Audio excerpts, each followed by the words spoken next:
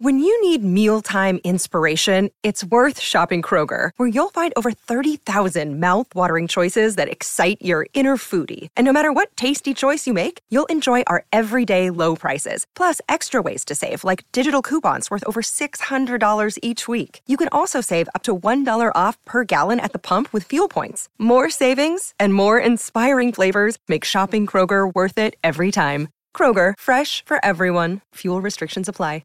Beach Boys, Beach Boys. Beach Boys, Beach Boys. Beach Boys, Beach Boys. Beach Boys, Beach Boys. Binging the fuck out of shit. Yeah, you're damn right. It's Binge Boys. Lon, ooh, that was a little aggro. Can we? All right, you know what? We're gonna live with it. No, I thought that was the best one yet. Oh, all right. I just felt a little. I think we should take a cue from the most popular and thus greatest podcaster of all time, Joe Rogan, and I think we should get a little bit more. Take horse creams. I think we should inject horse paste into both nostrils immediately before going on air, and then I think we should get a little bit more a little more in your face. Ooh, we are riding high on ivermectin today. Yeah. Hello, everybody. I'm Hal Rudnick, and sitting across from me on Zoom on the computer screen is Lon Harris. Hello, Lon, everyone. Yeah. We are recording this on a Friday afternoon. Got any weekend plans, Lon? Are you going to Universal Hollywood Horror Nights? What are you up to? No, I would love to go to Universal Hollywood Horror Nights. I've not been invited to Universal Hollywood Horror Nights in many, many years. It's probably been a decade. I think the last time I went to Universal's Hollywood Horror Nights, I went with a now ex-girlfriend who was terrified, actively terrified. I don't know why she agreed to go. I knew she wasn't like great with horror movies and was like not in that world. I love a good horror movie. I'm very much in that world of fandom. She was not, and I knew that, but I didn't know how traumatized she would be, especially by the people coming up to you. The year that we went, it was also unfortunate that it was entirely Saw themed the last time I was there. So there were like guys in the pig mask walking around with fake, chainsaws without the blade in them. Right. So they just make the noise and you could run up to people that's not dangerous because they're just making noise. But she was absolutely traumatized. And she discovered that if you hang out right near the shops or where they sell chicken fingers, actors won't come up to you. So she ended up being by the chicken strips the whole time. Oh yeah, did you guys eat a few chicken strips? Oh, more than a few. Yeah, nice. I had my fill of chicken strips that evening because she would be like, "You go," because we were there with a group. So she would be like, "You go on that maze. I'll shop for shirts, and then we'll meet back up here." But of course, it was like in that way that at the time I thought, "This is fine. I'm just going to go on a maze and then go back." But she was very upset with me, and I just was an idiot and thought that it was fine. We should have just left. Oh yeah, you got to read the signals. I was never a theme. Anytime I'm like, oh, that reminds me of when an ex-girlfriend, the theme of the story is going to be I'm an oblivious moron. And anyone would have figured out before me what the real story was. And I was just like, let's check out this maze next, fellas. Like I just don't know what I'm doing. Like, if your girlfriend, wife, etc. is sobbing, crying, and she says, fine, go have fun with the boys, you should reconsider going out to have fun with the boys. It was not that dramatic. It was always more subtle. It was like that part in Scenes from a Marriage when Jessica Chastain is bright-eyed and smiling and nodding and be like, it's fine, it's nothing. But it's not nothing. That this is only because it's minute 7 of the episode, and by minute 22 we'll have established that it's not nothing at all. It's, in fact, very serious. I'm sorry, I really opened up a can of worms by asking you about... You did. That traumatized by my Horror Nights experience. No, I had fun. I thought it was a blast. I had a really good time. It's a good time. I've been a couple times. Yeah, the year that I went, they just left the Backdraft attraction open, so it's all just like Beetlejuice's crazy Horror Night boogie, and then like the Psycho maze, and then the Backdraft attraction. Maybe they should like horror the Backdraft attraction up a little bit and have like people burning. I mean, you know what's already very frightening? Fire. Arson. Yes. It's already terrible. You don't need to horror that up. It's already very scary. The Backdraft attraction no longer there, correct? No longer there. I believe it's gone now.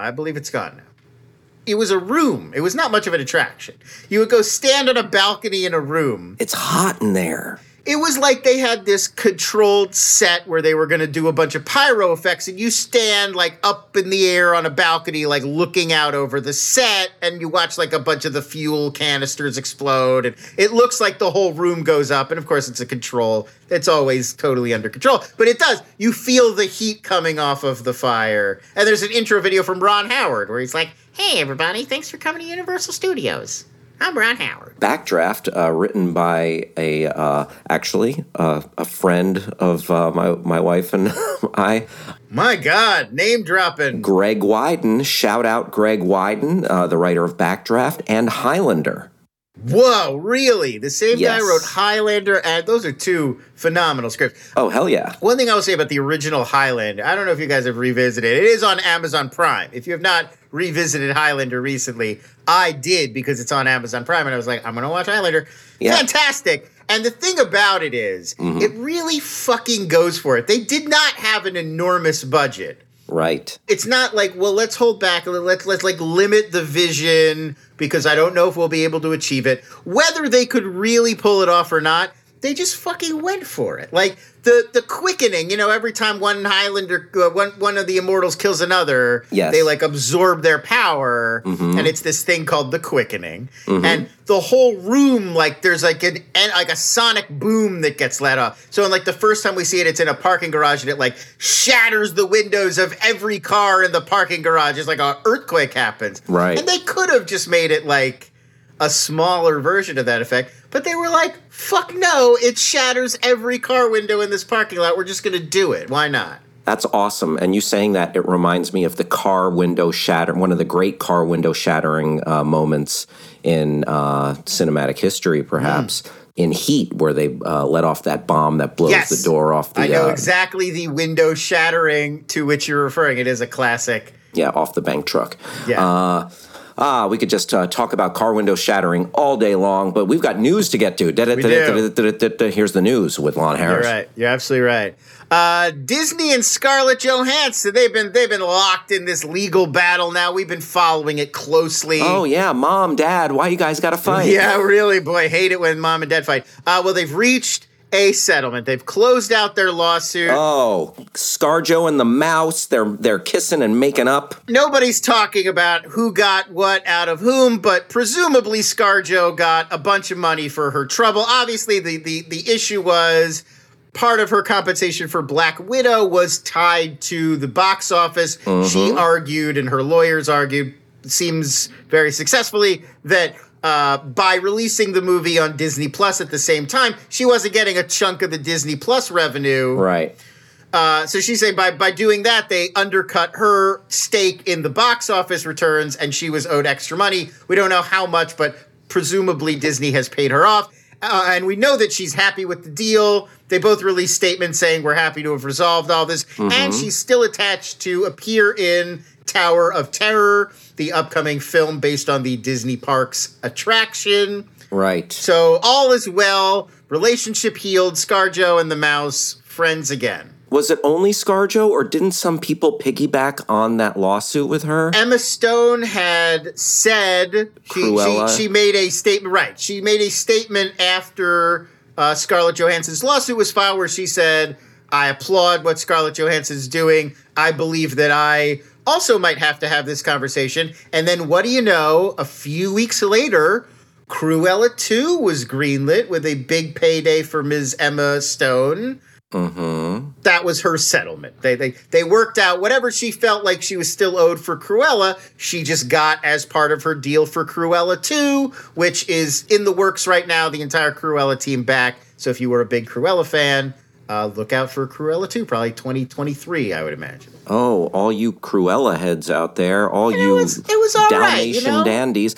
It got a rough reception from Twitter, but I think that was a little unfair. I thought it was all right. You have to separate what the movie actually is and then all the Cruella lore that it's like, Right. oh, it doesn't seem like this. It seems a little too Harley Quinn. You know, Listen, it's hard for some people, Hal. We're really married to our Dalmatian lore. It's that classic story of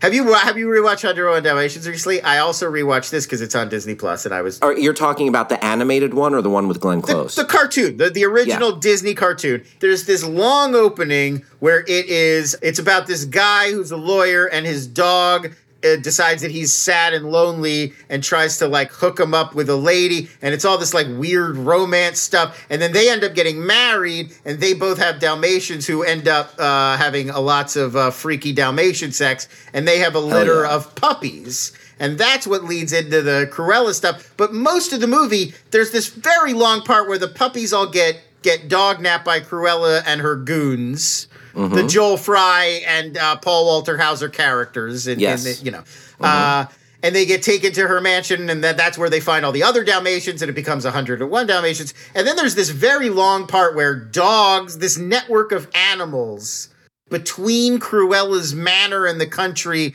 and London, like, communicate the news that there are these purloined puppies. It's like all these dogs that have military ranks for no reason. It's that very British thing where it's like, oh, I say, get the major. And then the major is a horse, and the major's like, Colonel, we must, it's this weird, like. A Churchill-like Admiral Bulldog or something. How they love that, like, the old war dog character. Yes. Like, well, it's not by the book, Sonny. I'll tell you how we do things in the King's regiment, Proper decorum, all in good time. Right. Keep calm and carry on. It's like Gilbert and Sullivan-y almost. And like... Right. Oh, modern like, Major General. Yeah, right. Or, like, and I'm never ever sick at sea. It's like that stuff. And, copyright strike. Sorry, Messieurs Gilbert and Sullivan. But anyway, it just takes up so much of the movie, and it's such a fucking drag, man. Cruella's great. The Cruella character in 101 Dalmatians, beautifully animated, real crazy. They made her like a total psycho.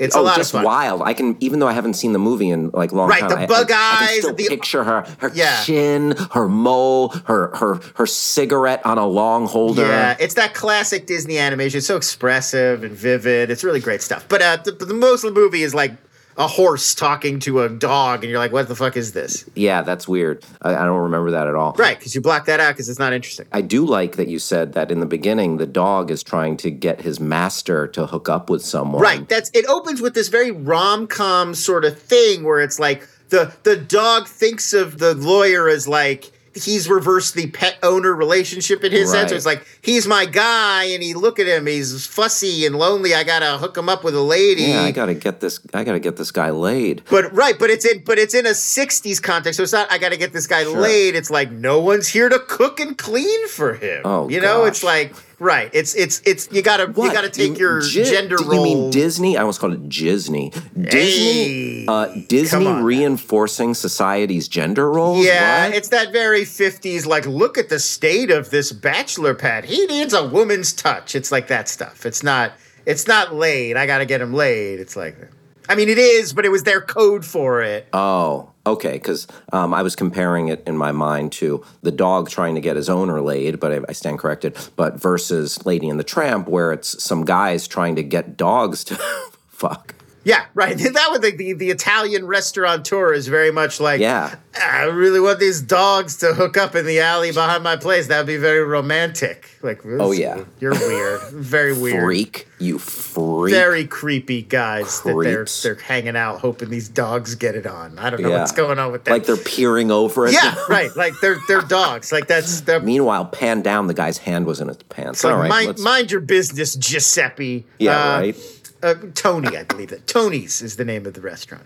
That's good recall, Lon. Jesus. I think so. I could just be making that up. Fact check me, someone. You have a very good memory. I want to say it's Tony's, but I could be wrong.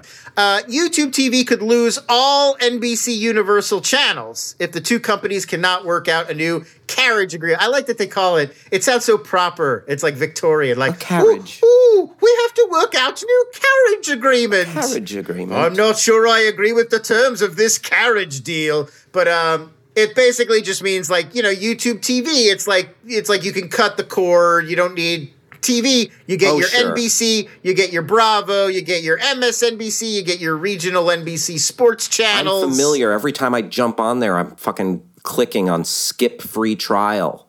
Right. Ugh, if I had $1 for every time I skipped a free trial of YouTube TV, I'd be able to buy like a nice sandwich. Wow. Well, those are good. I mean, a nice like a Mendocino farm sandwich. Oh yeah, like, those above, are good. Maybe a nice sandwich at like a sit-down restaurant. Wow. Oh my gosh. All right. I was thinking like Arby's, but you're talking like a real sandwich. Oh yeah, no, I'm talking a restaurant with a tablecloth lawn. My God. Oh my God. Holy shit. Fucks. Anyway, YouTube TV, they right now, NBC is basically saying we will pull all of our NBC channels unless you agree to our terms. YouTube TV is saying they're being unfair. Ars Technica is reporting that what NBC wants from YouTube is they want them to pick up Peacock. They basically want to say, if you want MSNBC and Bravo and NBC, our flagship network, you also need to bundle and pick up Peacock. Gotta grab the cock. And Google, the owners of YouTube TV, are saying, well, that's unfair. You're making our users pay double. Like, they're already paying for all of this NBC content. Why should they pay to get it repackaged on Peacock? That's what Peacock has, is NBC Universal content. So this is the standoff right now. Right now, the deadline is basically expired. So for right now, they're just extending it. Like, they're not going to pull the channels tomorrow while they negotiate. But we don't know how long that's going to last. If you have YouTube TV, you could lose all of your NBC Universal channels at any time. Now, the one extra wrinkle I got to add that makes this interesting. YouTube TV has told of all of its subscribers it will drop its subscription price by $10 full a month if you lose all of your NBC channels. So they're kind of like sweetening the pot, but also sort of making the case like, this is how much money NBC is going to cost us that we can afford to cut the subscription price by $10. So it feels like a tactic, like they're maybe trying to make it seem like NBC is being extremely unreasonable. Wow. So we'll see how this plays out, but we're probably going to start seeing more and more as everybody starts cutting the cord and more people become totally dependent on these kinds of services that bundle a bunch of different kinds of TV together. We're probably going to see a lot more of this back and forth because everybody wants to push their streaming service as opposed to their TV networks and so forth. It is a game of chicken, and the peacock hangs in the balance. I was wondering how you're going to wrap that up. I thought maybe rules the roost. Yes, but is there one more? Is there another bird? It's a game of chicken. The peacock hangs in the balance, and if they lose the peacock, will another service, Vulture, NBC? I think this metaphor is foul. Has flown the coop. Moving on. We did it, folks. We did it. Netflix released a list of its all-time most popular shows and films. Now, this was during an appearance by co-CEO Ted Sarandos at the Code Conference in Los Angeles this week. Vox Media put on the Code Conference. A lot of tech guys speaking. I'll tell you what probably wasn't on that list. Brand New Cherry Flavor, which we both very much enjoyed. No, nobody that I know, like, we are the only people I know who are talking about Brand New Cherry. Let's soapbox for that show one more time. I thought it was a lot of fun, like a sort of a culty horror, but funny, but dark, but weird, but gory. And cool 90s retro vibe. Yeah, and if you like Hollywood stories like The Player, and you like some like dark witchcraft, it really it's a Hollywood fairy tale with just real dark, weird vibes. It's set in the 90s, and it has a 90s indie movie kind of feel to it as well. Like it feels like a sort of like a cult horror thing that would have come up in like the alt zine generation. Like that sort of a little bit of a throwback. Catherine Keener, terrific. Rosa Salazar, really good. Worth checking out. Check it out. Brand New Cherry Flavor. So, you were saying? Not among the most popular Netflix shows. Sadly, no. Ever. So, what we were used to hearing about how many households that have Netflix watch this show for at least 2 minutes. We've been hearing that metric to death. So, they released the latest updated version of that. The top series of all time going by that metric. Bridgerton at number 1, Lupin at number 2, The Witcher at number 3, Sex/Life at number 4. I think that might just be people skipping to the sexy parts. Ooh. Who knows? And number 5, Stranger Things. In terms of films, going by that, number of households who have watched at least 2 minutes. Extraction, number 1. Yep. Bird Box, number 2. Spencer Confidential, number 3. Six Underground, that Michael Bay one with Ryan Reynolds at number 4. And then Adam Sandler's Murder Mystery at number 5. Gotcha. But we've never heard this metric before. Netflix announced a brand new metric, total view hours. This means all accounts put together, how many hours of this content have been streamed over Netflix. Right. Never heard it before. The most viewed series by this metric, number 1, also Bridgerton. People love that fucking Bridgerton. They watched it front, back, side to side. Every way you can watch it, the people have watched it. Number 2, though, a show that doesn't even appear on the other list, Money Heist. The second most watched in terms of hours watched of all time. Number 3, Stranger Things. Number 4, The Witcher. And number 5, 13 Reasons Why. Now, part of the explanation there, Money Heist, 13 Reasons Why, they have a lot of episodes. Gotcha, So there's more of it to watch. Lupin, not as many, only 10 episodes total, and they're not that long. Like, I find Money Heist to be such an on-the-nose title. Because it's not the real title is La Casa del Papel. It's like, okay, yeah, if you're going to do a heist, you're either going to steal money or what, like a piece of art or jewels. It's like... I agree. It's just snoozing of a title. But yeah, I guess it's a foreign show. But it's like, what else is going to be, a fucking cheese heist? I don't know. I would watch Cheese Heist, folks. You know what? Instead of a money heist, what if it happened in the air, say on, I don't know, a money plane? I mean, that's... Like, that would be the most ambitious crossover of all time. Why not? And then on the film side, in terms of these are hours watched of these films. Number 1, Bird Box. Number 2, Extraction. They just switched places. Yep. Number 3, Martin Scorsese's The Irishman. Well, now, that wasn't on the other list, but it's very long, Got a lot more hours to it. Right. Number 4, The Kissing Booth 2, which I also know from personal experience is a surprisingly long film, like 2 hours and 15 minutes for a rom-com. Yikes. Seriously intense. And then number 5, Michael Bay's Six Underground, also pretty long as film.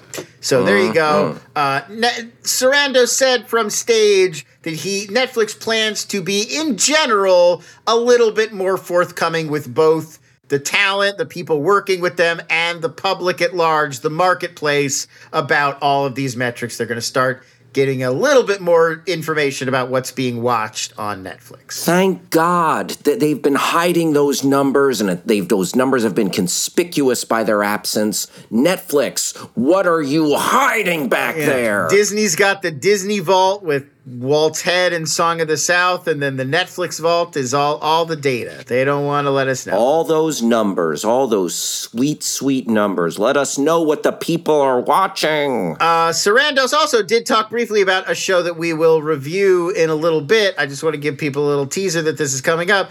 On its way to being one of the most popular Netflix shows of all time, South Korea's Squid Game.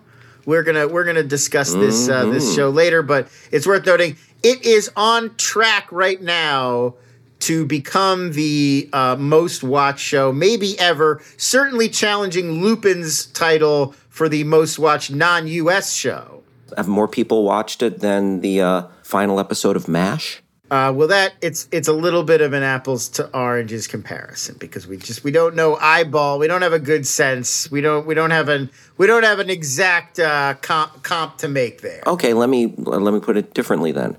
How many we only people have have watched? cumulative, like Bridgerton season 1. We don't have like this episode of TV versus this. It's very hard. Okay, to say. what about the series finale of Cheers? Again, I could compare MASH and Cheers.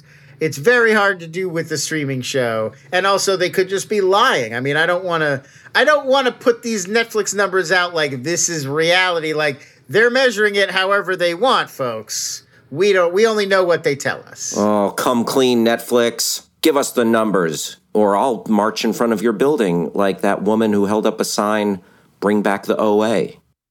Wow. Is that real? Somebody marched in front of Netflix? There was a solitary woman. Was it Britt Marling, star of the OA? No, it wasn't. Was that Prairie from the OA? Yeah, well, whoever, like the lead, like the name. Her name was the Prairie. OA. Yes, yeah. yes. Yeah, Brit Marley. The one who she taught played them a character. all the dance moves. Yes. Also the co-creator. I believe she wrote it as well. Oh, wow. Yeah, if the OA became bigger, that like could have been a dance on TikTok, all those moves. Yeah. But too bad. But there was one woman with a picket sign that she made herself, obviously, and she was standing there. Right. She had it fabricated by the House of Gucci. Yes, starring Lady Gaga. Anyway, it was pretty funny to see her out there picketing. Best of luck to her. I think that train has sailed. I think that's over. Sopranos creator David Chase signed a 5-year overall deal to create new shows and films content for Warner Media. So that's going to be both if he's got an HBO show idea, if he's got an idea for a Warner Brothers movie, whatever he wants to do. He's David Chase. His new Sopranos prequel film, The Many Saints of Newark, which he produced and co-wrote, that is in theaters today and now streaming on HBO Max. By the time you're hearing this, it's on HBO Max. You can go watch it. Yep. Michael Gandolfini stars as a young version of Tony Soprano. The Gabagool is back. The part made famous by his late father, James. So Chase, just a few weeks ago, I think we talked about it on this very podcast, Chase was very angry at HBO Max, at Warner Media. He did not like the way the Sopranos movie was coming out on streaming. He thought it was undercutting it. He was like, look, it's already a hard sell to be like, this was a TV show and now it's a movie. You already kind of have to ask people to take a little bit of a leap. And now if you're putting it on TV, you're basically telling them it's a TV show and not a movie. He's like, it doesn't make sense. But it's not TV. It's HBO. You guys can't see that Hal is doing the Italian fingers. I don't know what you would call the like molto bene. The chef's it would be a chef's kiss if you touched your lips, but when you just shake it in the air, it's Italian fingers. Yep. And I think if you do that, then David Chase has to agree with you. That's the rule. That's their slogan. It's not TV, it's HBO. Hey-o! Instead of having a critique of Warner Media's release strategy, all he really had to do was go, oh! We're putting it on TV at the stream at the same time. I don't want it in the stream. I want it in the theater. You sit in the seat. You eat the popcorn. You buy the ticket. You get the stream. You can stop it, pause it. This guy's telling me it's on stream and forget about it. Anyway. You go to the movie, your AMC, your Regal Cinemas, whatever. You buy a popcorn, you fuck. I will break your nose with the butt of a gun. It went right in the mean streets. So anyway, I guess they smoothed over, or this was his Cruella 2 style payoff. Signed him to this 5-year deal to shut him up. There you go. Fit him for a pair of cement shoes, maybe. I don't know. Gabagood fellas. What? Gabagood fellas. I get it. I just like saying gabagool all the time. Yeah. Not a real thing. There's no meat called gabagool. It's like some Jersey. If you trust David Chase and James Gandolfini, it's like Sicilian Jersey slang. I think they made that up. I don't think anybody says gabagool. All right, I'm going to search gabagool real quick here. No, it's only there's no. I used to do. We're going to go on a detour, folks. Strap in, tie your seatbelt. When I first got out of college and I was living in LA, one of my very first jobs was I used to do subtitles and closed captioning for then DVDs, which at this point was a very hot market. And my account at the company that I worked for a big post-production company. I was on the HBO Time Warner account, which is what we called it back then.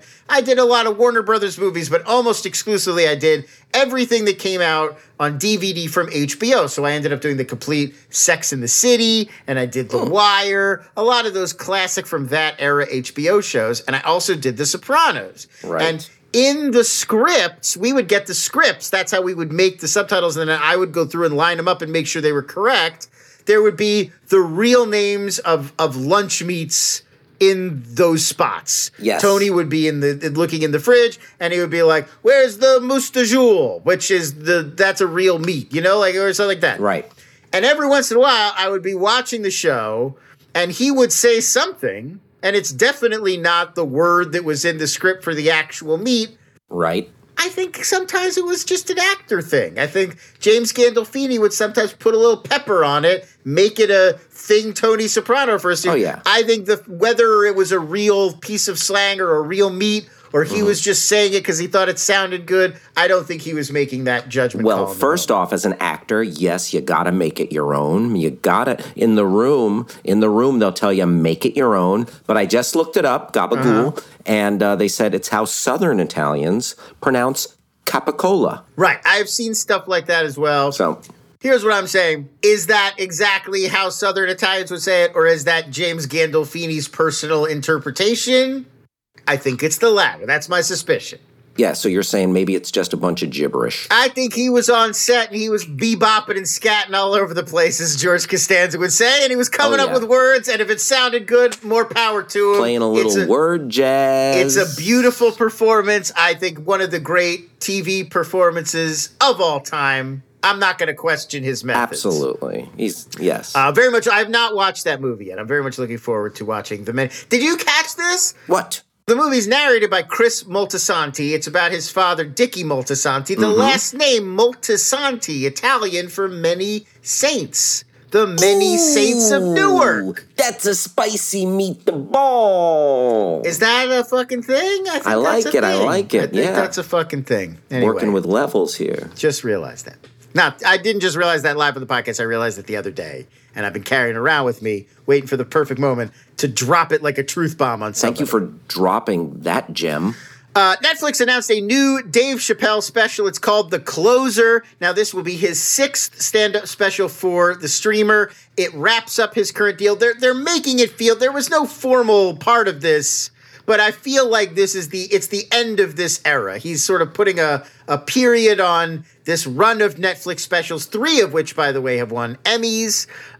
With the close, so this looks to be the last of maybe this series. Although who knows, maybe he'll just re-up this Netflix deal and make a bunch more. That guy's unpredictable. The same director who's made all the other Netflix specials, Stan Lathan, is back for this one. It arrives on October 5th. Oh wow, it's right around the corner. Coming up next week. Damn, we'll be able to talk about it potentially next week. Yeah, coming in hot. Dave Chappelle, Mark Twain Award winner, comedic. Yeah, there you go. That is who it is. Also, he's he can be polarizing. That's for sure. Yeah, I find I don't always agree. I used to always agree with his take. You know, like he used to be a guy where I felt like no matter what he sort of came at me with.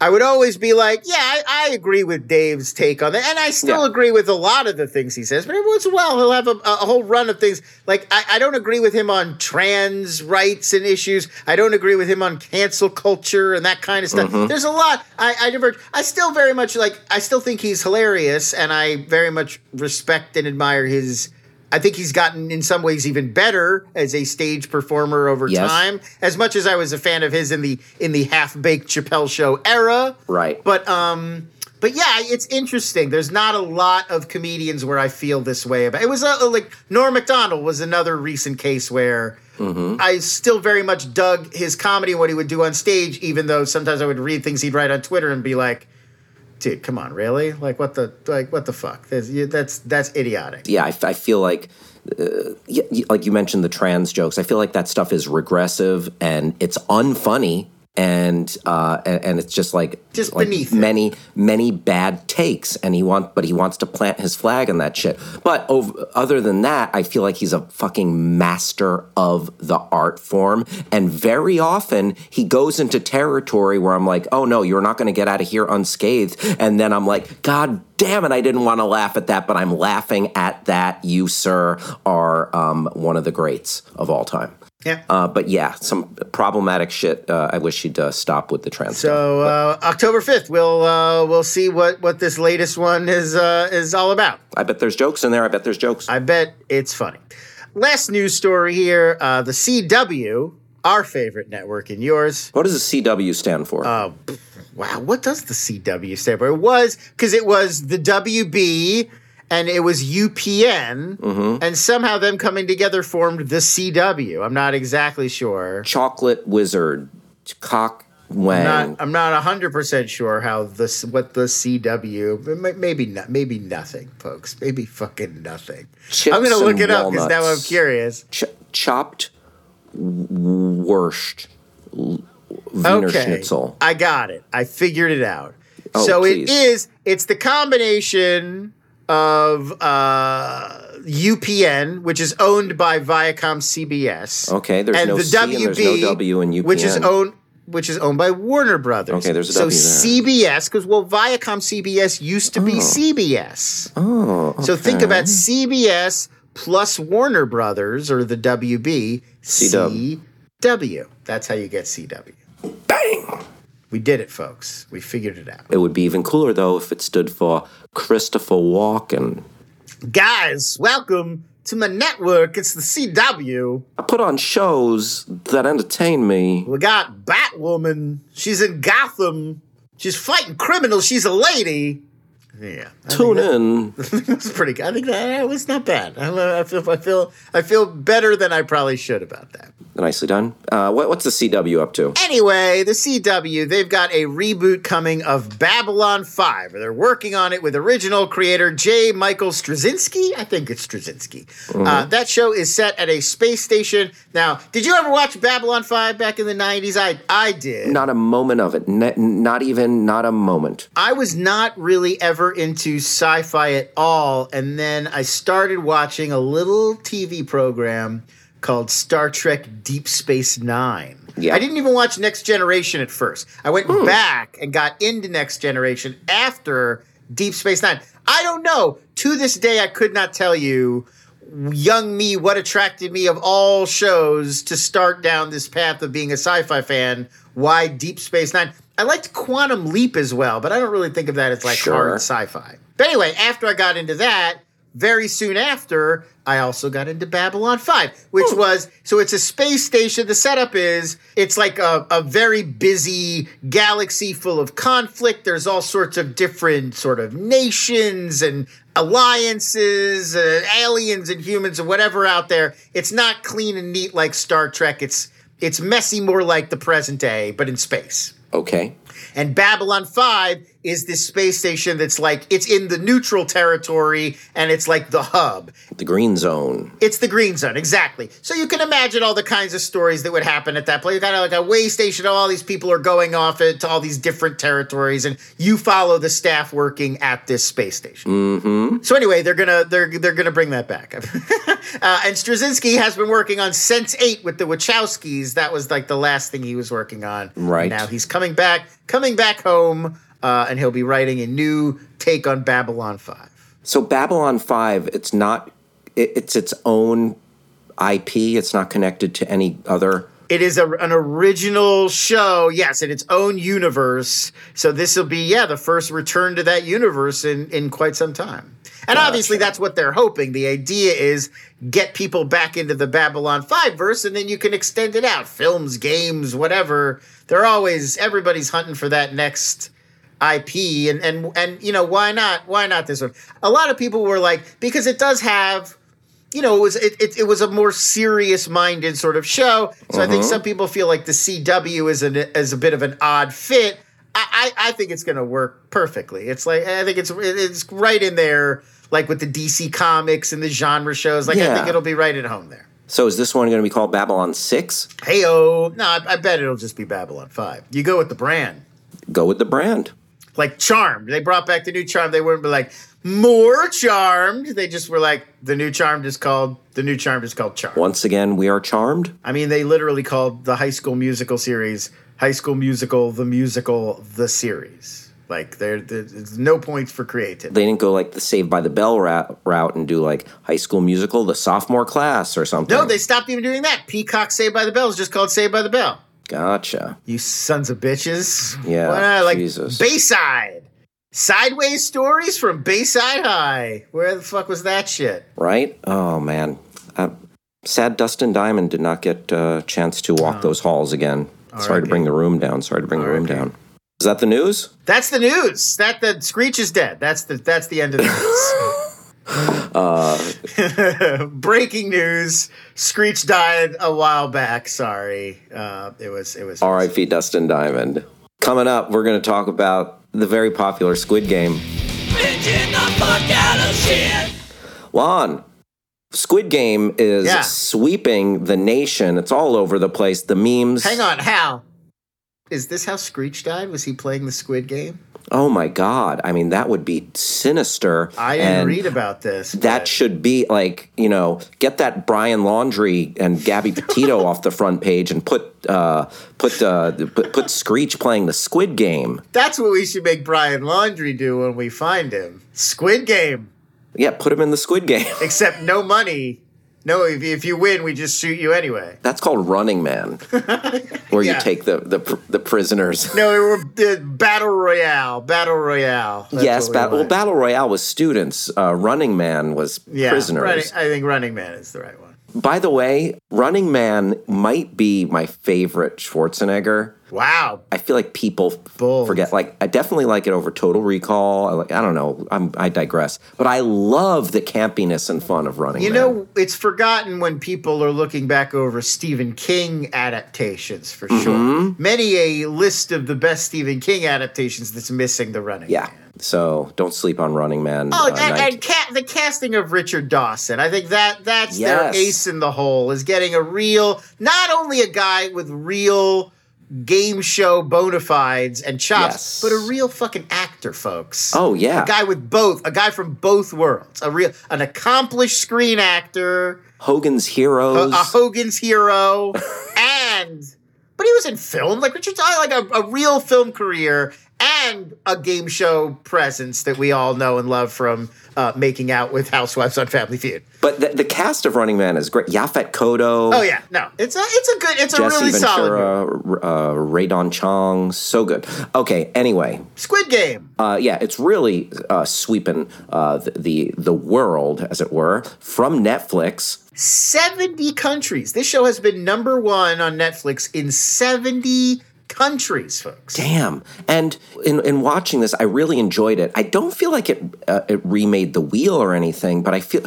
So I want to talk about Alice in Borderlands in comparison to this, because I understand that's a Japanese show. This is a Korean show. Yes. I'm not trying to put them, they have to be next to each other in comparison. No. I was going to say, how dare you? But okay, he's going somewhere with this. But Alice in Borderland, which was also kind of this dystopian, weird, game to watch people die with some kind of end game that... and mysterious origins. There is one crucial difference, which is that one has a sci-fi explanation where it's like we don't fully understand still what's happening, but it's some sort of alien or machine or intelligence that is doing, in some sort of supernatural or superhuman way, has cleared out all of our cities and is forcing people into this game. Whereas I think what makes Squid Game resonate more and feel relevant is that the explanation is not supernatural. It's these people are desperate because of perfectly understandable financial circumstances. That there's this social commentary element. People are comparing it to Parasite, and I also think that's partially they're Korean. That was the Korean movie. This is the Korean show. But I think that's the connection that's making people's minds. And they both have this very satirical, this is only possible because society's so fucked up and people are so desperate. Yes. And I see the Parasite comparison in as much aside from the Korean aspect, holding a mirror up to society with the haves and the have-nots and pitting them against each other. But in just the one point I wanted to make with Alice in Borderland, I think you touched on something in we get to see what the machinations of the thing are, what is making this contest go, whereas they keep it a mystery in Alice in Borderland. But also the main thing, the characters are so well and clearly drawn and endearing and sympathetic and well acted across the board, In like Squid you Game, really so. connect in Squid Game. I feel like you really connect to these characters. Like I was rooting for them, and I was just enjoying the performances so much more than kind of the conceit and the stories of the characters in Alice in Borderland. I liked both shows. I do feel like, the Squid Game, having it be about these people who are in very relatable. Like the scenario of Squid Game is not relatable. Like going to this like island that's set up for these very elaborate versions of childhood games where there's this this carnival of terror. right army of people there to kill you if you don't win the game. No, that's not realistic. But the dire straits that everyone finds them in their regular lives that drive them to participate in this game are very, by nature, like, very relatable. It's health issues. It's they're in debt for this reason. It's family stuff. One was a Pakistani immigrant, and I think that's what people are really responding to. Is it's found a way through very heightened, gory, bloody genre storytelling to come up with this, to play out this scenario that really resonates with people. That it does feel like You're rooting for these people. society pits us against one another and capitalism forces us into this competition with one another that makes us all cutthroat and turns all of these decisions into life or death when it maybe doesn't have to be that way. And that's not our inclination as people. Our inclination as people is to make friends and help each other out and form communities. And that's exactly what we see happen in Squid Game. Is the moment the game ends, they're all just like, hey, you be on our team. Hey, they like get to know each other and a community forms, except when they purposefully prevent it from happening. And I think that's the idea, is like on the island, it's these mysterious forces, people with these, shapes on their masks that are setting the rules and pitting everyone against each other. But then when they leave and they go back to Seoul, they're still being pit against one another. It's just invisible forces, market forces, their bosses. The invisible hand of the market. Right, the invisible hand of capitalism. Exactly. Yes. And it's also really so much fun with how stylized it is. Like you mentioned, like the games and everything. The outfits are just like, instantly iconic at this point. I saw someone posting like, And you're right, and there's the MC Escher sort of room they have to pass through the MC to get Escher, in. like with all the bright Dago colors, the pink outfits with the masks, even the green tracksuits. Like I saw, like just people, like it's so distinct. It's very, like one of the things I think that's making it popular, it's just like very meme friendly as well. Yes. It's just so. Well, one more thing I would point out. I think it's done a very good job of internalizing reality shows and the format of reality shows. And like we all innately understand how those games and that style works, and they bake it into, so even though this is scripted, the tribes on Survivor and getting voted off or getting eliminated, so to speak. Right. So this is scripted, but it's still baked all that in. So like an early episode, they all have to line up and vote. Do I want to keep the game going, or do I want to bail on the Squid Game and just go back to my regular life? And the way that the scene unfolds is exactly how it would unfold on a reality show, where we check in and we go back and forth, and it's very tight, and it's a montage of the scoreboard and everybody voting, and then it all comes down to one big moment, and you even get like a little beat, like, and we'll find out how he votes right after this, and it's just they're pulling us in by playing on the fact that we innately get how this works, even though the Squid Game itself is not real. Yeah, it does press those buttons, and then also the reveal of what the prize will be, the cash prize, like that's got this pomp and circumstance and sound effect to of course, it. So yes, like a casino. That's supposed to, I think, remind you of a casino. Yeah, for sure. But also just like lit and it's dramatic looking. Yeah. I don't think it's a perfect show. It was very entertaining. I'm like, I'm on the fence about the end and like the setup there. I'm not going to give it away, but like it is like kind of leading into a sequel, and then or the next season directly. Yeah, it is clearly not a limited series, and there are plans to return to the world of Squid Game, and they'd be fools not to at this point because it's an international sensation, folks. Yeah, for sure. And then also there was one of our antagonists on this like weird game island had a relationship with, I don't want to spoil anything, but there was someone who kind of infiltrated the island. Yes. And the relationship between these two, I feel like was really underbaked, like not explored and not clear enough. And I feel it's like, oh, you sort of get it, but it's like, wait, what? What the fuck? Do you know what I'm talking about, Lon? I do. There's not really a way to talk about it without digging in too deep, I think. But yeah, I'm just going to leave it at that. But yeah. I don't think it's a perfect show. There's a lot of moving parts or whatever, but I think it certainly does what it needs to do, and it's very effective, and it's a lot of fun. We're talking about it, I think, like it's more severe than it is. It's also funny and entertaining. It's very funny. It's got a sense of humor. And the cast, they're just great. The performances and just the expressiveness, like the two of the main characters who are like, getting down to the end, just like even without dialogue, the expressiveness of like the lead character, like whoever, the guy who ends up winning. I feel like I'm going to give it all away. Man? You know what? Don't I'm going to spoil it all. The Squid Game? The woman or person. Oh, jeez. Just stop. Don't give away the end of the show. I want to unpack Squid Game. Don't unpack the end of Squid Game. No, but I really love the cast. That's like the personalities of everyone on this journey and in this game. You're kind of living and dying and rooting for them. And it presses all the right buttons. And it's going to be the most watched show of all time. It has not yet taken the title, but we're thinking it looks good. The metrics are looking that way. It's looking that way. If you want to be able to talk about it around the water cooler and get in on the conversation, you're going to have to watch Squid Game on Netflix. It's subbed and dubbed. So if you're not a subtitle person, there is a English dub you can watch. I'm watching it with subtitles.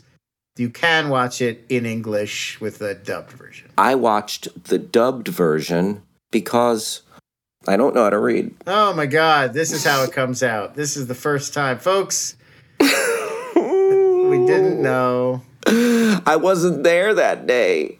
It was only one day in school where they teach you everything you need to know about learning to read. I thought that seemed a little fast. Also, I like to look at my phone while I'm watching programs. Yeah, I think it's really the fun thing. I think it's funny that you're more embarrassed about looking at your phone during a TV show than you are not knowing how to read. Yeah. You'd rather confess to adult illiteracy. I would rather be illiterate than admit that you like to look at your phone, a thing literally everyone does. Yeah. Don't get me started. Squid Game, it's worth checking out on Netflix. We watched a second Netflix joint, Midnight Mass from Mike Flanagan, the guy behind Haunting of Hill House and Haunting of Bly Manor.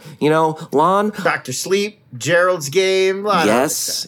What's Gerald's Oculus. Game? Which one's Gerald's Game? Gerald's Game, it's a Netflix film. It is an adaptation of a Stephen King book. The setup is a husband and wife. They go to this secluded cabin for a little sexy weekend. They're playing a little sex game where the husband ties his wife up to the bed. I'm listening. He then has a heart attack and dies. And so she cannot get herself free. She's stuck. And then things proceed to get real, like there are wild animals that are coming. There's a potential serial murderer in the area. No. So all sorts of dangers. And of course, just the danger of literally dying from dehydration and starvation because what is she going to do? Oh, boy. And the horror of being there with the corpse of her husband. That's Gerald's Game on Netflix. Check it out. Next up, we are talking about... No, I'm kidding. So I like that we, as far as these Mike Flanagan limited series, I was getting a little tired of these big mansions with the ghosts. And I'm not done with Midnight Mass yet, but I'm really digging it. I should ruin it for you as payback for people for whom you spoiled Squid Game. I didn't spoil Squid Game. I left it vague. It was fairly. Oh, it was close. It was touch and go there for a second. It was almost. You pulled me back from the precipice. Yeah. This one, I won't ruin Midnight Mass for you. Thank you. I appreciate it. It just feels a little bit more a wizard human. It was all a wizard. Oh, no. How dare you? Caramel the Wizard makes a late appearance. Oh, my. And he has his own song. You remember Agatha all along at the end of WandaVision where Catherine Hahn revealed Caramel the Wizard performs an original song explaining all the malfeasance on Crockett Island. It was all an illusion by a feisty wizard. How dare he? The wizard character, Caramel, who maybe he'll have to return to. He's been on our show. I think so. Yeah, we knew he was going to be on Midnight Mass, and we were like, come on our show. Yeah, right? Hello, Caramel. That's a soundbite from Caramel. So there you go. Now, this one spoke to me a little bit more. Your strict Catholic upbringing. I think that was it. Yes. Well, Catholics and Jews. The Rudnicks, good Irish Catholics. Catholics and Jews relate over the guilt. We relate over the guilt. Sure. But I find like the two shows, Bly Manor and Hill House, just a tad too twee by just a titch, just a little bit. Twee by a twitch. Yes. Yeah, twee by a titch. Uh-huh. And this, I felt like it was a little bit more, it's still fantastical and like batshit and everything, but I found the characters and their motivations a little bit more grounded. I'm not sure I agree. I mean, I think Hill House is probably still the best of all three of these, like, spooky but also deeply emotional and thought-provoking limited series that he's done. I like them all. I like this one a lot. It did feel, I don't know, there's an element to this of staginess and of talkiness that this almost in some ways feels like it could have been like a play or a series of plays. It doesn't always necessarily feel like television. And it does sometimes, I feel like, struggle with like momentum. Like there's a lot of people giving a lot of speeches, and they're good speeches. They're well-written speeches. They are well delivered by these actors. And it's not even just believability. I think sometimes it does strain believability. Like you've got not just the fact that it's like there's a horror subplot. Supernatural, yeah. That stuff I don't have a problem with. It's more like you're investing in the reality of this town and these people and them as human beings and non-supernatural. And sometimes I think they act in ways that it's very much like watching a play where it feels theatrical. It feels like there's no way this, like I was giving Hal an example before the show. I'll give an example right now. There's a scene late in it that I won't reveal what's happening or the context, but the town doctor, who's played by Annabeth Gish, I think is her name, and then Rahul Kohli, who's playing the town sheriff. The town doctor goes to see the town sheriff, and she's saying, hey, there's this thing I'm really concerned about. I want you to look into it.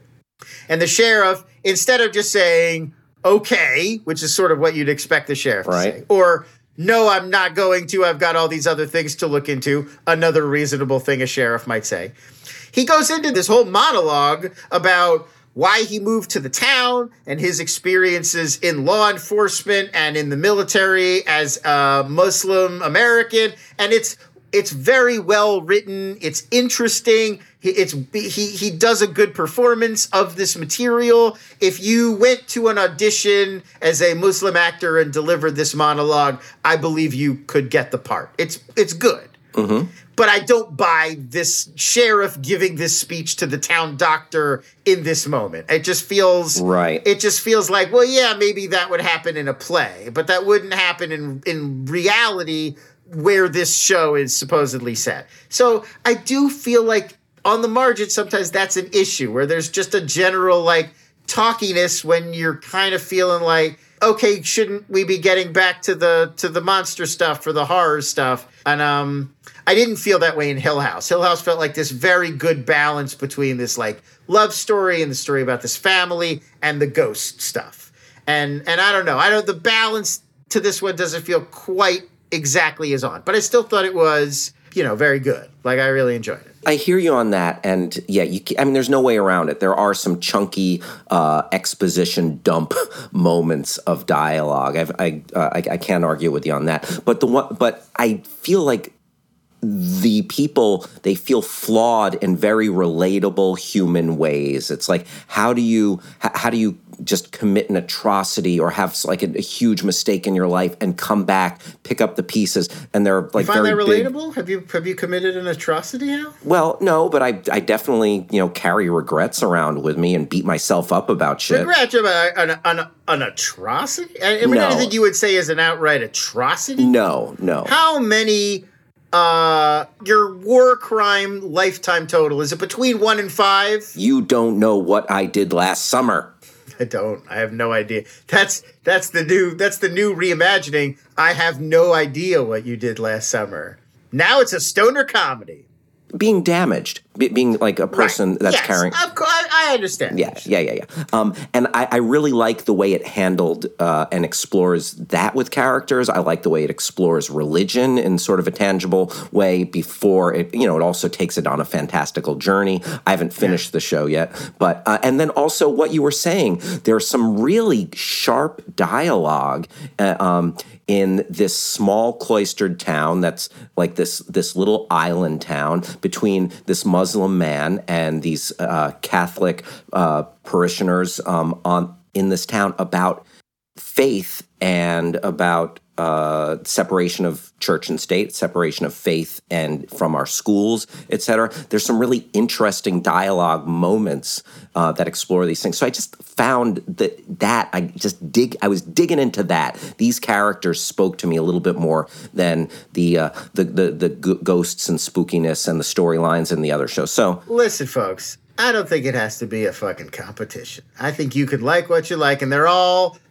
good shows. It doesn't have to be a competition, Lon. What's it all for then? There you go. No, listen, I think it does have to be a competition. But if you're into Mike Flanagan, this absolutely scratches the itch. I really like it. One other thing I liked about this, and I feel like we're in an era where Don't Look Now trailer, that Netflix movie that Adam McKay did, where it's like, there's an asteroid that's going to hit the Earth, and it's supposed to be like a climate change satire. It's super fucking on the nose. It's just like, obviously, this is what we've kind of lost our ability to do, like deft, lighter than air satire. You never see it anymore. And I think Midnight Mass, in a way, it does a very good job of, one of the themes being explored is what happens when the institution you respect the most, what happens when the institution, such as the Catholic Church, right, or potentially the U.S. government, the law enforcement that's also in there. Mm-hmm. What happens when that itself becomes corrupted? And I think that's at the art. I don't think it's a spoiler to say that on some level, Midnight Mass is about the local Catholic Church. Maybe there's an element in it that is not totally trustworthy, or that is bringing some of the horror, is interacting with some of the horror that's going on the island. And I think that is something that's very relevant for Americans, that feels like a topic that we want to explore, even if it's not specifically about politics or anything in particular. I think you make a great point. You can't watch this without finding some allegory or just some, like, just very fairly blunt statements about the subject matter that they're exploring here. I also really like Henry Thomas is great. Elliot from E.T. has grown up. He's become a Flanagan regular. Yeah, he's one of Flanagan's players.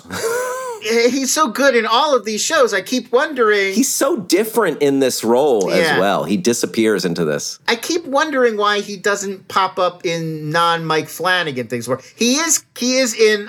There's a Disney Plus series coming up called Just Beyond. It's also horror. It's based on a more R.L. Stine, the Goosebumps Fear Street guy. Mm-hmm. So it's based on different books by him, but Henry Thomas is in that one as well. So I guess he's carving out a little career in... Oh, is that the one with Kristen Ritter? No. Oh, that was the witch one. Books. That's Night Books. Gotcha. This is Just Beyond, and it's coming in a few weeks on Disney Plus. It's like an anthology, like a Tales from the Crypt, but for teens, basically. Gotcha.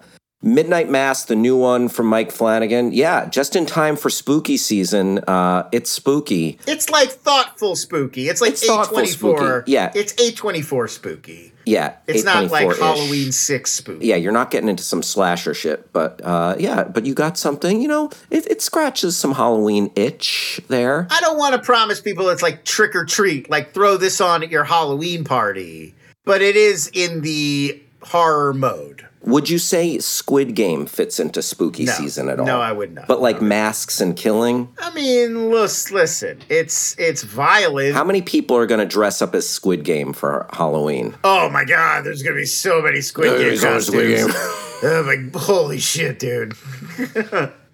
It's gonna be top of mind when everybody's coming up with their Halloween costumes. Midnight Mass is on Netflix now. And speaking of spooky season, this is a spooky show on because this is another spooky thing we watch on VOD, the film Censor. Yeah, it's available for rent on like Amazon, all those platforms for like $4 or $5. I had not. I saw someone, I don't even know, they've not taken credit. I know I saw like a tweet go by where somebody like shared some screenshots, was like, I just watched this British horror movie Censor. That was like all I'd ever heard about it. I thought it was really good. So I wanted to share it with you. Yeah, Lon recommended it to me, and you recommended it at the end of the show last week, correct? I did, that's right. I told everybody to watch Censor. This is the moment you've been waiting for, those who watched it in advance to participate in this conversation with us. I hope you just watched it because you wanted to see it and it sounded good, not because you're really anticipating this moment. Yeah, because prepare to be underwhelmed. No, I'm kidding. I don't have that much to add. I really liked it, Lon, and not just because it was a brisk 84 minutes. That was freaking refreshing. Gotta love that so tight, refreshing. lean running time. Oh, yeah. But it created its own world and atmosphere and mood. And it's apparent to me that the budget on this was like a micro budget. It was pretty small, but it's a limited, right? But it used that to its advantage. It created kind of this little claustrophobic world that was very stylized, that you felt like you were in another era, and it really worked. It made the most out of its limitations. And by that point, you're not even thinking about any limitations. It's one of the, like, we're getting so much 80s nostalgia, so many 80s period pieces. That aesthetic is just everywhere. And when I first was watching this, I was like, oh, another one of these, God damn it. But this is realistic the 80s, not Stranger Things the 80s. This isn't like leg warmers and neon, like a Duran Duran album cover the 80s. This is really set in like a grimy early 80s. And the Video Nasty era, like to give you a little bit of background, it's set in the UK. Yes. And Video Nasties in England was, if they deemed a videotape movie that was being released like independently. Like, we're not talking about studio movies. We're talking about like truly at that era independent films, which is not like Fox Searchlight. Like, people are just self-releasing these movies through their own companies that are being made by like a couple of people who got their hands on movie making equipment. Yes, think like just schlock horror.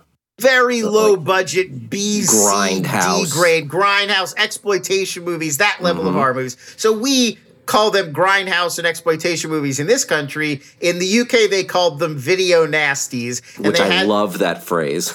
Video nasties. Yeah, it's very British. And they had this real government department that would determine which ones were banned. Like which ones. And there really was, just like depicted in the movie, there were some video stores you could go to that would have sort of under the counter. They would have this black market of these like banned movies. And there are a lot of these movies have survived to the present day, or movies that we've seen in this country that were considered video nasties in the UK or whatever. And it's set in that world, but it does such a realistic job of recreating it from the inside that you're just pulled into the reality of it, and it stops even feeling like a period movie. But the look and like the texture of this movie, it felt to me like the scenes that played out in 80s music videos. Right. Which, like, it's not trying to be, like, yeah, like you said, Duran Duran and neon colors aside, it felt authentic and weird, and you were in another time. Yeah. And also, it's so stylized with, like, the movies and the gore, which come in and permeate the film from, like, the people who are watching the video nasties. It starts to become part of the actual plot of the film, and it spills over. Yeah. And I mean, it's not reinventing the wheel. Like we've seen a few other of these kinds of like descent into madness horror movies. Right. Like it's very reminiscent. There's a really cool movie also from the UK called Berberian Sound Studio. There was a guy named Peter Strickland did it. Toby Jones stars in that one. Okay. And that's a similar plot, but it's about a sound engineer. So he's watching, that's set in the 70s in Italy, and he's doing the Foley and creating the soundscape for this Italian horror film. And the bit is we never even see the film. He's watching the film. We're watching him working on it, and we're just hearing it. So you're hearing screams and monstrous, horrifying, flesh-ripping, like really gross, awful stuff. But you never see it's all to your imagination. And that's kind of the bit of the movie. And it slowly drives him crazy. And there, like even Saint Maud is the other one I was thinking of, where it's like another movie about a woman who's like, we start to see the world from her perspective and she's coming unglued more and more. And this kind of follows a similar kind of narrative path, but with the visuals and aesthetics of these 80s low budget horror movies, and it really all comes together. The actress is great. She's got a very Irish name that I won't butcher, but she was also in Raised by Wolves. She's very good too, and then it's a really good, convincing descent into madness. Absolutely, convincing descent into madness. And I found the ending just to be wild and very satisfying. Yeah. Oh man, it's so good. The last sequence is fantastic, and it's the kind of ending where it's like, oh, like you're just kind of like sitting in it for a minute. Wow. Like really cool.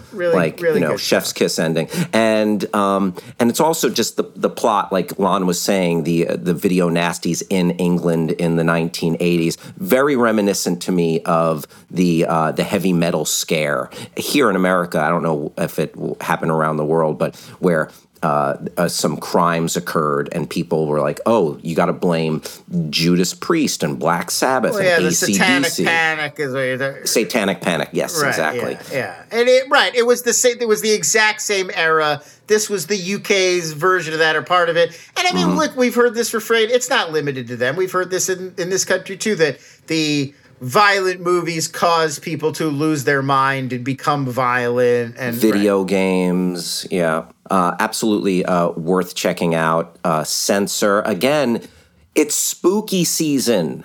If you're seeking out some good spookies, check out these movie about the video nasties, Censor VOD. A brisk 84 minutes and worth every minute of it. Lon, I think we've talked about all we've come to talk about here. Yeah, that's the show. Yeah. That's it. Hoot Hoot Owl Nation. There's a little owl that lives in all of our hearts and butts. There's two owls, and the one that you feed is the one that grows. Thank you, Lon. Starburns Audio, thank you. Travis Reeves, thank you for producing our show, good sir. Jason K., thanks for the rock and roll to open the show. Can I just also say, Travis Reeves, thank you for occasionally liking my tweets. I appreciate that. Oh, yeah. Absolutely. Very, very supportive presence on Twitter. I've noticed. For sure. Yes. Same here. Travis, appreciate the Twitter love as well. Lon Harris, want to tell folks something about Yeah, if you want to be like Travis and occasionally like my tweets, do that by going to twitter.com/LONS. That's where to follow me on Twitter. You should also listen to my other podcast. It is called Garmin Showsia. I'm going to spell it for you again because that one guy was like, I don't know how to spell that, and he is correct. GarmonShowzia. It is a David Lynch reference. Check that out. That's it for me. You can find me on Twitter and Instagram at Hal Rudnick. And if you Twitch, or you're inclined to, go to Twitch. If you use Twitch, not if you Twitch. Yes, I'm not talking about some kind of condition or tick that you have. Some people have a Twitch and we don't want to judge them. Dude, I get Twitches now and again. Do you ever get an eye twitch sometimes? I do sometimes. Yeah, I get an eye twitch sometimes. I also, my shoulder every once in a while, I'll get a little weird twitch there. Oh, maybe you need a massage or some acupuncture or something. I don't want to go off on a whole tangent here, folks. I've never had a massage. What? I've never once had a massage. I mean, I've had a friend like massage my shoulder playfully or whatever, but I've never like paid money to go to an establishment to have a person give me a rub down. It feels weird. You know what? You should treat yourself, Lon. It's not that I would not want to treat myself. It's that I would feel like, I even feel like haircuts, I feel a little weird. Like, you know what? I feel bad for this person that they have to like. This is a bigger conversation. I think we're going to have to unpack this off air. It is. We'll talk about this next week maybe. But yeah, I don't know. I've never had a massage. You're worth it, pal. Maybe. I don't think so. But if you're on Twitch and you want some fun, dumb, good times, some video nasties, join me. Follow me at twitch.tv/Hal Rudnick, where we're doing comedy shows all the time. Lon just had a great turn on Tournament of Nerds. Very funny. I did okay. I could have done better. I beat myself up after a little bit, but I didn't win the Tournament of Nerds. You didn't, but I placed. Listen, that was a tough one, and everyone, the costumes, everybody came to play. Listen, I don't want it. Everybody was fantastic. I felt good about making it past the first round, but I want to win. I'm here to win. Well, would love to give you another shot at that. It was great having you. And also, I've been doing movie watch-alongs as well. Those have been just dumb fun. So please, twitch.tv/Hal Rudnick. Thanks again for listening, everybody. Appreciate you. Bye-bye. Beach Boys, Beach Boys.